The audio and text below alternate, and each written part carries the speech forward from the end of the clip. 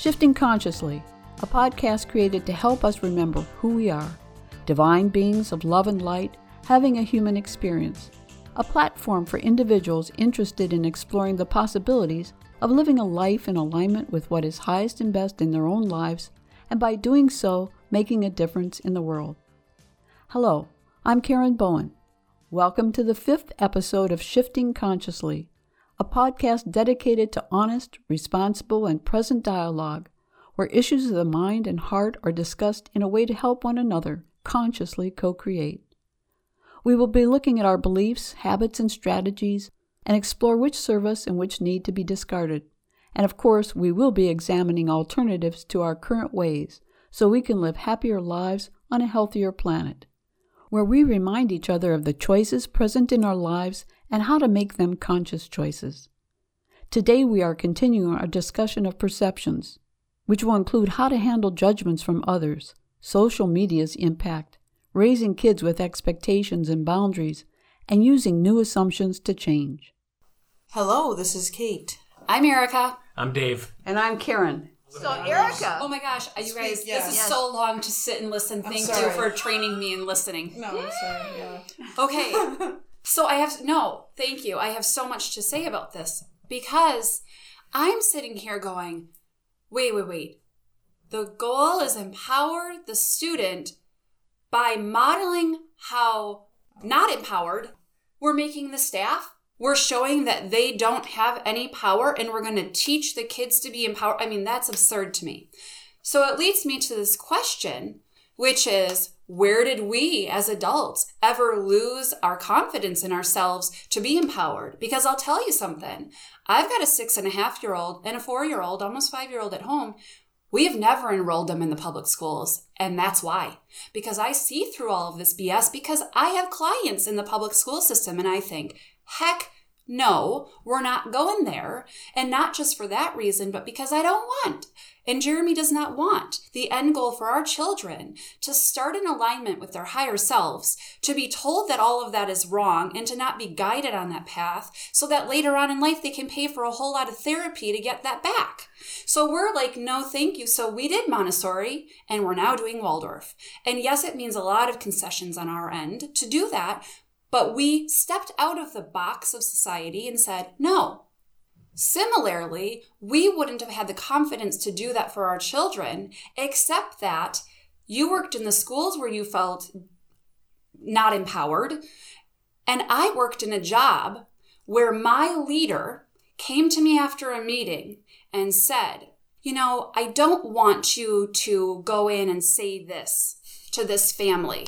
And it was a comment I made about how I was training the staff in something, how I was mentoring the staff, which I was doing. And she made it known that I was not to act as a singular, as somebody who had knowledge. And I wasn't doing it because I felt powerful. I was doing it because I truly cared about the people I was mentoring, and I didn't see myself as having a power trip. And when she said that, I went, what's going on here? Who has a problem with this? Certainly you do. And I went to each of my colleagues because I wasn't afraid to have that conversation. And I said, Person A, I understand that I spoke like this in the meeting. Did you have a problem with that? Help me understand if I'm viewing this differently. No, I love that you help and guide me. Thank you. Person B, I understand I said this way. I didn't mean any offense by this. Here's what I meant. Please help me understand. I didn't even notice that you said that.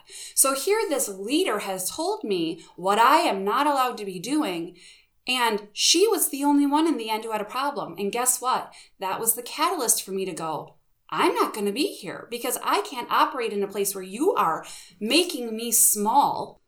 And I am not trying to be ego big. I am trying to serve. And so I walked away.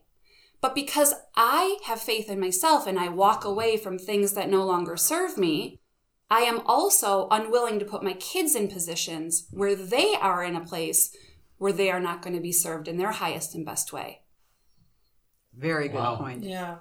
So when do we say yes to ourselves and no to the stuff? Well, I have to say, one thing that I have experienced, and I have a lot of neighbors who are homeschooling their kids, years ago, one of my friends at church, her son, and they're in Thiensville, so this is not a bad school system by any means, okay? In Thiensville, she came to me and she said, I'm really concerned about my son. She said, he comes home crying every day. Now, at the time, he was 14 years old, okay? And I said, well, what's the problem? Well, the jocks beat him up every day. And they just are cruel. They humiliate him because he's a geek like his dad. His dad's in IT. And she said, he wants to be homeschooled. And I said, then homeschooling him. And she said, well, I don't know if that's good. He should be socialized. And so the next week, she came back to me and she said, what should I do about him? And I said, you need to take your son out of that school or he'll kill himself. Something will happen because he's so depressed. I said, for a 14-year-old boy, and I knew the boy. I mean, he came to church. I knew him. He was a very good boy. And I said, for a boy to come home every day crying, that's big. Okay, so she did. She took him out of school. She homeschooled him. Now, his sister, who's 2 years younger, had no problem. She fit right into the school system. This boy, because his mother was courageous enough to yank him out, got his doctorate. He's very powerful, very well. Let's just say he's successful on many, many levels, okay? But I think it's important for us to recognize things that are happening in the society and decide, what can we do? Yeah. Richard's friend, Rachel, has 6 children. And the oldest one is 10, and she's homeschooling all her children. She refuses to send them to public school. And I understand why. And here's the question I have for you. Why and when did this change? And I just want to throw some things out. One of the things that I've noticed, and so I've been working in this field for 20 years, okay? A little bit more than 20 years, actually. And when I first started, I didn't notice that much of this. Okay, so we're talking 2000. 1999 is actually when I started. I didn't notice that much of it. But then it started to creep in. I started to notice. Now, it could have been happening before that. Okay. In fact, I remember when I worked at Ford Motor Company, I was the only female trainer. And I would have mostly men in my classes, and there were usually 35 or 40 people. And they were all supervisors, foremen. They were from all different parts of Ford Motor Company, and managers and everything. The majority of time, they were respectful, were there to learn because, they had to learn these supervisory skills. Once in a while, you'd have a guy that liked to pick on me because I was a girl and would say some rude things, and try to humiliate me or try to maybe make me feel less than or something. But fortunately, I was strong enough back then to give them what they gave me, and usually they shut up real quick. But what I want to know is, I don't remember, and you're right, David, I remember high school, and I remember problem children, okay? And I was kicked out of geometry because my teacher's name was Ciccarelli, and I said, Ciccarelli, and he kicked me out. I mean, that's all it took, Ciccarelli, and I was out, and I had to wait in the hallway and look out the door. So that happened, but not on the scale that I'm seeing now. But also, I'm thinking about just general society. Mm-hmm. Back then, you didn't see children going nuts. I mean, you would never see a child go into a restaurant and jump up on the table. Not often, yeah. And if you you didn't. Yeah. You didn't see that, okay? Now, I've talked to people in restaurants. I've talked to parents. I always stop and thank parents who have well-behaved children because I know how much it takes to do that. But I've often talked to staff because I'll see a kid get up on the seat, get up on the table, and jump around. And I think, okay, the kid falls off. And who are you going to blame? You didn't have that level of disrespect back then. And I don't know if I have an answer. I guess one observation I can make is, social media has played a huge role, in my opinion, on shifting that from an energy perspective because, sure, somebody can reply to you and say something, but that's not really holding somebody accountable. It's different if I'm face-to-face with you, I can see you. I can see your body language, your facial expressions. I can feel your energy. There's a lot more accountability in that exchange, and maybe I'm going to think more carefully. Maybe I'm going to be more aware of how I'm talking and what I'm saying. I don't know many people that would walk into a room of 1,000 people and call them names or insult them or something. Yet, not everybody, so many people go on Facebook and post something incendiary with 1,000 of the people that are following them with no concept of how, or apparently care of how they're going to react. They would never do it in person, but yet they feel empowered to do it. Well, now let's think There's no accountability there from an energy perspective. Well, let's think about that, because that has happened with our current administration. I mean, Trump started that at his rallies. You could say anything, you could do anything. He could tell, go beat him up and I'll pay your legal fees. It started long before that, though. But what I'm saying is, it seems to be heightening. So where did it begin for us to believe? Now it's on the national level. Before it wasn't national level. Okay? Think about it. Think about the Bushes. Think about Clinton. Think about the presidents before that. So it has been getting worse, but where did it start? Okay? And I think you're right. I think social media has a lot to do with it. I think digital, because I think children getting a screen so early in life, remember, one point is focused and the rest atrophies. So there's a lot of socialization that's not happening because the child has screen time too much. But is there something else going on? Think about your parents. Think about your aunts and uncles. Think about that. And what was, through the years, I mean, I'm thinking right now, I have relatives that have children, and I see how they're behaving and the problems these relatives have. One family doesn't seem to have any disciplinary problems. The other family has tremendous disciplinary problems, okay?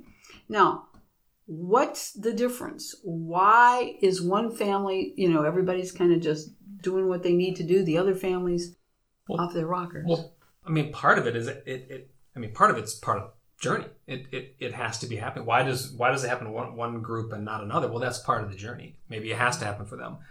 It's an education then. Well, I mean, it has to be an education. It has to be, right? I mean, because don't forget, the parents who are not teaching their children discipline will end up with undisciplined children. See, that's the thing this is what always gets me, because the parents are creating this by not setting boundaries and keeping them, and then they want the school system to correct it, or they want a therapist to correct it. Well, they want the school system to correct it, but they don't. Because when the school system corrects it, they come in and correct the school system.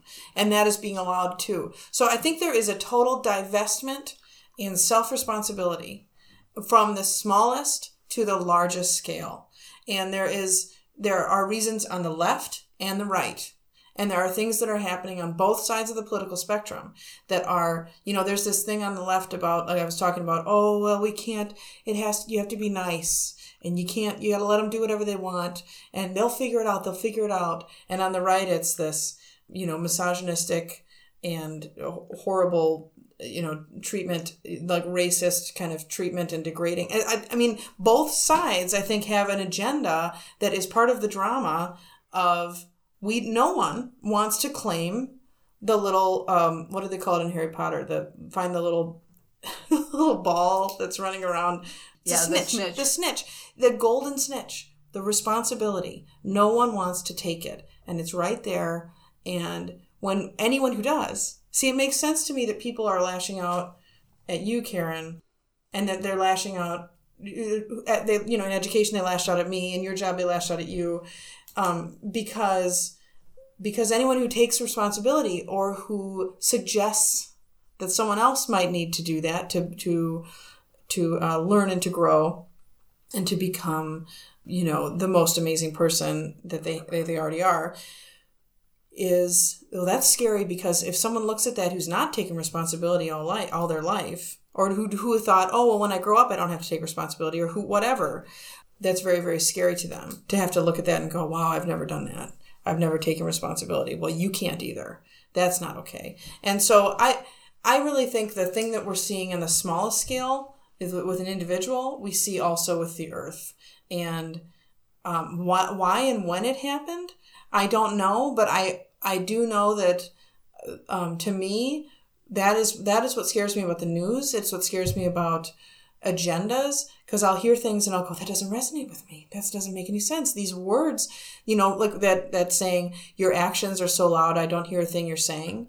That's what I feel. I'm like, what you're doing is so opposite of what you're saying. It's doublespeak. I mean, it's George Orwell. I mean, it's exactly. And that's where I feel like we are as a society. And so these conversations, I think, are so important because they help us to cleanse and go, okay, it's all right if when I hear and feel these things in my job, in my relationships, and it doesn't resonate with me, it's all right. I'm okay. I'm not going nuts.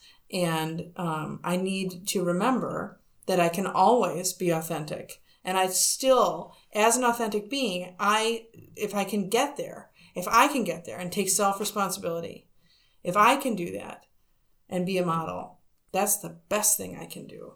And that's the bottom line. So to that point, when you say, where did this start? And I look at child rearing practices and discipline, and the word fanatical comes to mind. We swung from children are to be seen and not heard, spanking your kids and giving a good whooping because they acted out of line, to swinging way to the empowerment. Let's, treat them with all the love and respect that they deserve. They're sovereign beings. They deserve to be themselves. But somewhere in there, we lost the middle ground, which is that spanking was a form of discipline. It wasn't super effective, maybe, right? We maybe have learned and grown from that place, but letting kids run free with no boundaries isn't love and discipline either. So when you bring it back to the middle, it's how do we offer you love and guidance and support and that line of responsibility. So when you say it comes back to turning the finger towards oneself, and kids aren't going to be able to do that unless they have a good example. We don't have adults these days who are operating from a place of, how did I create this? How am I responsible for this? And I think because we've lost touch with it, you just have a lot of misguided people out there all out for themselves. And so we are thick in the I, right? We're thick in the victim or persecutor role or the rescuer role, but we're not thinking about how ourselves are impacting the whole, or how there's this side of the agenda and that side, or this side of the equation and that side. And everybody seems to be more worried about the other person, to your point, right? Instead of focusing on yourself, what can I do differently? It's always pointing the finger at this group or this person, this. And, you mentioned, I think assumptions, I think there's too many assumptions going on. I think assumptions are dangerous because in reality, I agree the pendulum is swinging from extremes. I think most people aren't on the fringe ends.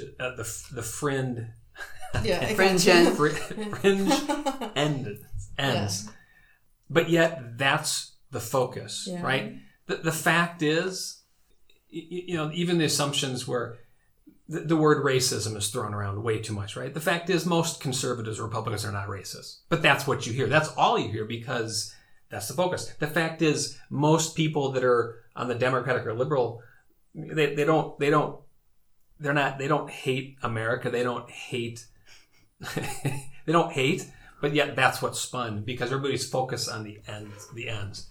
So when the pendulum swings, it goes extreme opposite.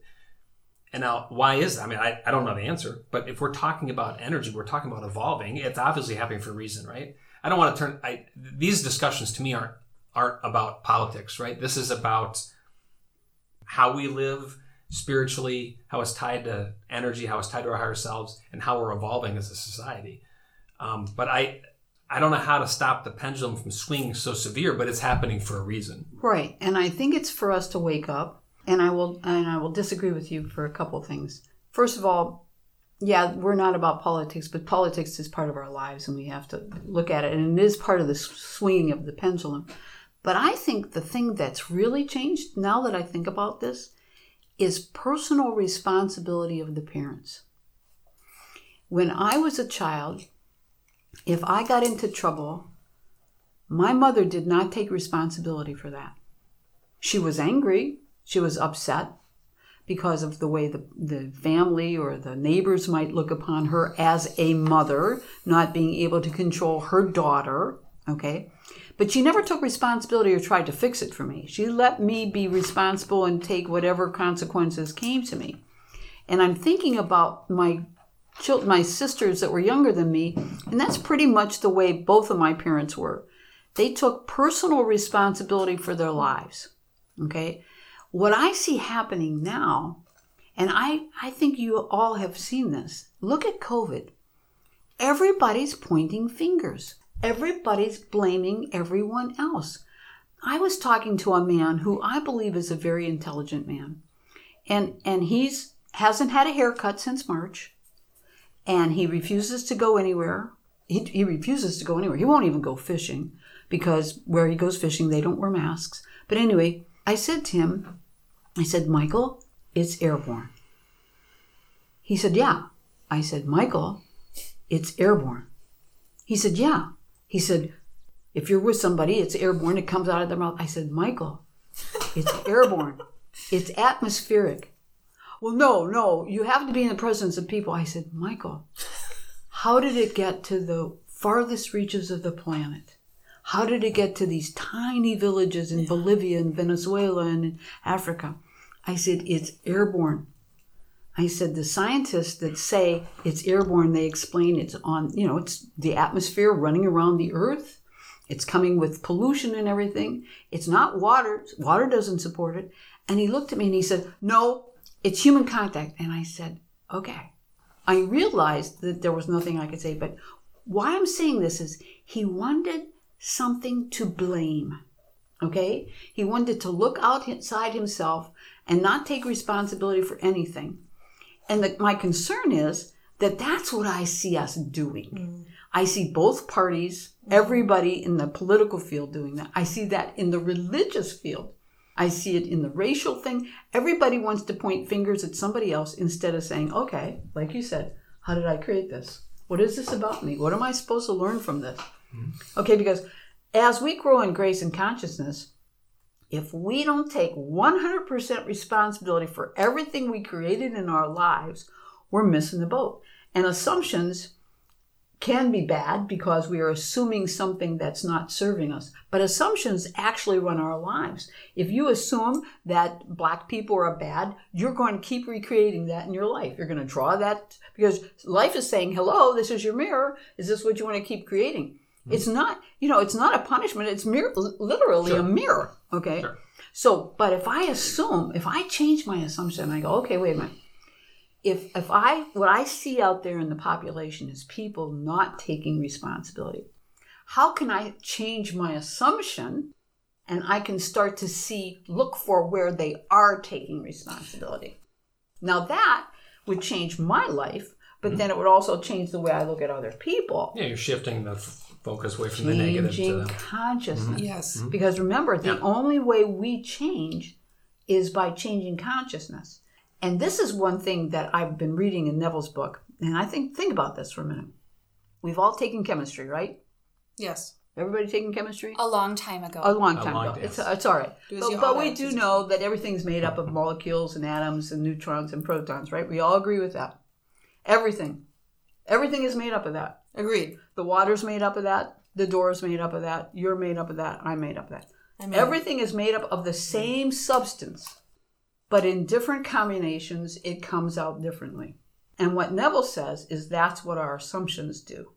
Our assumptions takes that force of consciousness and molds it into an experience, whether it be a physical body or a relationship experience. So now think about this. If the four of us, see, this is what I like about this mastermind group. If the four of us say, hey, you know what? Let's change our assumptions. Let's come up with an assumption that we can really hold on to and feel the feelings of it. Maybe an assumption like we're going to look at people differently. We're going to start looking at what's good about them, where they are taking responsibility. We're going to look at our politics, both sides, every side, and say, okay, where are they doing good? Let me just ignore where they're not. But let me just look for the good and assume, because that's the other thing. I think we've talked about this maybe a long time ago. There's a course called Appreciative Inquiry. And it was started by Dr. David Cooperrider, and he teaches it at Case Western. And he started this whole big curriculum. You can get a master's degree in this. Appreciative coaching is this. Instead of problem solving, which I know you love, David, instead of problem solving, in appreciative coaching, you look for what's working. And by looking at what's working, you create more of what's working until what's not working falls away. So this is what assumptions can do. Instead of us assuming that there's a problem, which we do, maybe we can start assuming that, let's look for the good. This is really happening for a good reason. This is happening for a cultural civilization switch. We went from here to here, and maybe we all need to think about how to get to a place that works for everybody. Well, and also assuming intent, right? I mean, my previous manager always used to tell me and tell the team when we were struggling with other teams at the company, just assume good intent. You don't know what the other person is thinking. You don't, if you project onto them what you think, you're 9 times out of 10 going to be wrong. So assume a good intent. And I think too many people, and that's part of the comment I made about the assumptions, too many people assume that they know the other person. They know why the other person is. You don't know their past. You don't know why they are where they are. Doesn't mean you have to agree, but you can at least honor it and respect it. I love that. That was a very wise manager. Assume good intent is because that's looking for the good in all things. Mm-hmm. And of course, what's that doing? Keeping our energy rods open so that the divine can give us more of that. Perfect. Wonderful. I think to go along with that, when we were doing our art teacher training, Jeremy helped me realize that my role in drama as a rescuer was to rescue myself away from feelings that were difficult to feel. And I think when we look at being appreciative of experiences and seeing the good, perhaps it's difficult for others, not just myself, to sit in something that feels overwhelming or scary and allow it. So when you talk about your friend Michael, who's ready to point fingers and sit in fear over the virus, he's assuming the worst. He's assuming that he's as good as dead, right? If somebody breathes on him. Right. And so then he's allowing that fear, or I'm allowing that fear of my incapability of handling big emotions, or my children's incapability of handling big emotions, or my partnership with my spouse's ability to handle conflict. And if we don't allow that and appreciate it and just allow it to come and allow it to go, then we are allowing ourselves to swing back into the place of fear. And so we're assuming that it's bad. And so the current climate of politics, or what's going on right now racially or with a virus, if you will, whatever it is, we're assuming that because things look quote unquote bad right now, that's wrong. And I don't think that that's the correct assumption, that we have to go through instability, and instability feels unpredictable, but it doesn't have to have the label of bad. And one thing that you said that's really critical is to feel the feeling. Because when a feeling comes up, it's something you've stored for a long time. And the reason it's coming up is it's because it's yours. And if you'll just allow yourself to feel the feeling without going into a story about it, instead of, this is why I'm feeling this way. Just feel the feeling. It will dissipate because it's coming up to get out. It wants to be acknowledged. And all you have to say, I'll give you a real quick example of this that happened to me years ago. And it blew me away. This is the first time I ever did this. I felt depressed. And I do not do depression. Depression is not my problem. Okay, I have other things. But I felt really depressed one day. And I couldn't, no matter what I did, meditate, whatever, I couldn't get out of it. And Richard and I were driving to church. And I thought, if I talked to him about it, he could kind of lift me up. He'd say something, Well, everything he said made me more depressed. I mean, it was excruciating. I got to the point where I was literally ready to jump out of the car, and we were at 47th and North. Okay, we're about to get on freeway. And then as soon as I realized how deep this depression was, I thought, and I just said to myself, I'm just going to feel this. This is not who I am. And as soon as I said, I'm going to feel this, this is not who I am, it was gone. And I was, wonderful. And he looked at me and he said, what happened to you? And I said, I felt it. It's not who I am. It's gone. He said, you're kidding. I said, no, I really felt it. I allowed it to be what it was. I realized that's not who I am. My feelings are not who I am. And it instantly left. Oh. So you're right. We have to feel the feelings, because if we don't, we escape and we keep swallowing them. And they build. And find a way to do it where you're offering less resistance. Mm-hmm. That's what happens to me, right? I don't do depressed either very often. I'll tend to sit in, if I feel bad, I'll tend to soak in it for a while, just to be in it. That's my way of releasing it, as opposed to buying into it. Yeah, you're just allowing. I'm allowing to soak it, let it just soak in, and however long it takes, and feel. It's okay to feel sad. It's okay to feel the hurt. It's okay to feel the pain, and then I can move through it. Right. So just something I wanted to wrap up here to you guys with, when did this all happen? This shift in responsibility or self-responsibility. And I just think too, when looking at the positive angle or looking at what's possible, what we can assume that's better. I caught myself here just in thinking about that. But there are places in the world. There are places in the world where education is really valued, and where teachers are really valued, and where students have an outstanding education and an outstanding, their teachers are very respected. And so I think if you want to take a look at a country like that, please go investigate Finland. So seriously, just go take a look at what they're doing in Finland and how well their students are doing. Look at how well their students are doing, and then look at what they're doing. And so it's important, I think, we don't just have to fictionalize it. We don't just have to say, just imagine something somewhere. I mean, there are things to celebrate, and there are places and I think, like places out in the world that are doing it. And I think as a group, we can all help to redirect everyone to say, well, check this out, or look at this, or what if this was happening, or what do you think, what do you wonder about with this? How do you think this would look here? How do you think, just getting people to think about it? Because when I think about what's happened here, it's like this slide, like we don't pay teachers. How do we measure value in our country? Money, right? We don't pay teachers. So how can we value them? How can we, if we're not going to pay them? We don't even, just so you know, maternity leave and paternity leave is gone. That's no longer available to teachers. We have the same thing, you have the federal allowance to leave, but you don't get paid. It's, whatever. The point is, as money goes down, value goes down. And I think of course, like why would we respect them? And just so you know, take a look at this too. You can look this up, but go back and look again at the 1920s.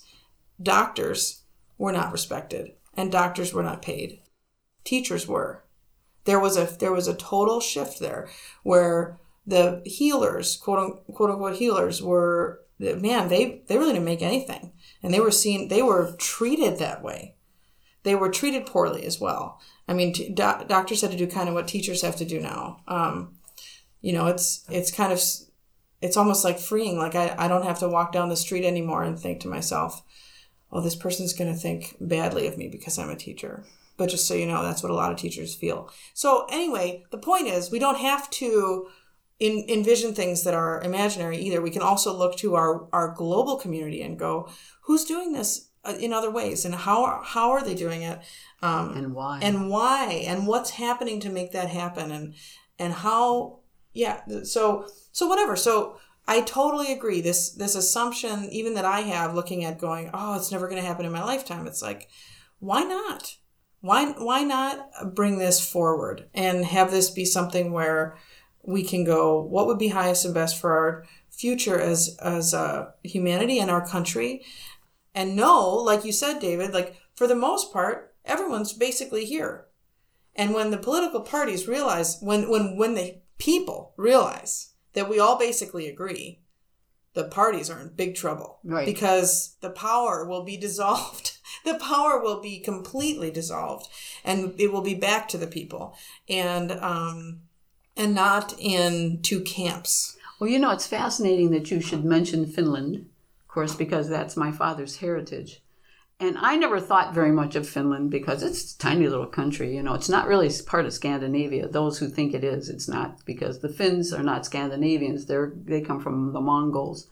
But anyway, when I was taking radical forgiveness training, there was a man there, Seppo Malinen from Helsinki. And he and I became friends, and we still communicate. And he was telling me about the yoga classes he went to.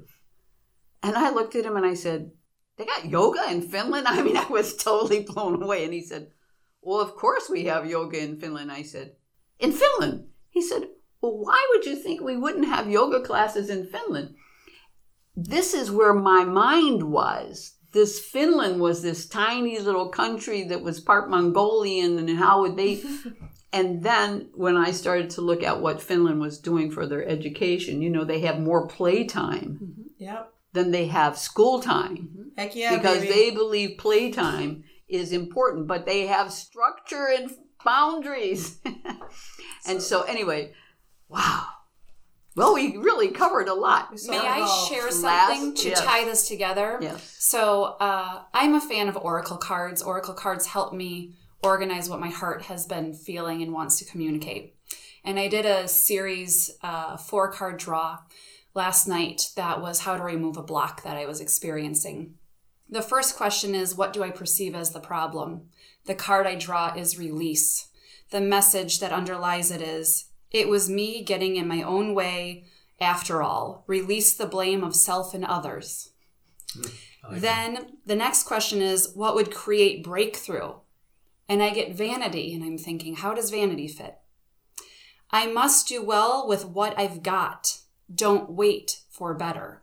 And then I get what is blocking me. Forgiveness. Can I forgive myself for loving the people who hurt me? Mm-hmm. And finally, I get what must I do to create what I desire, and I get joy.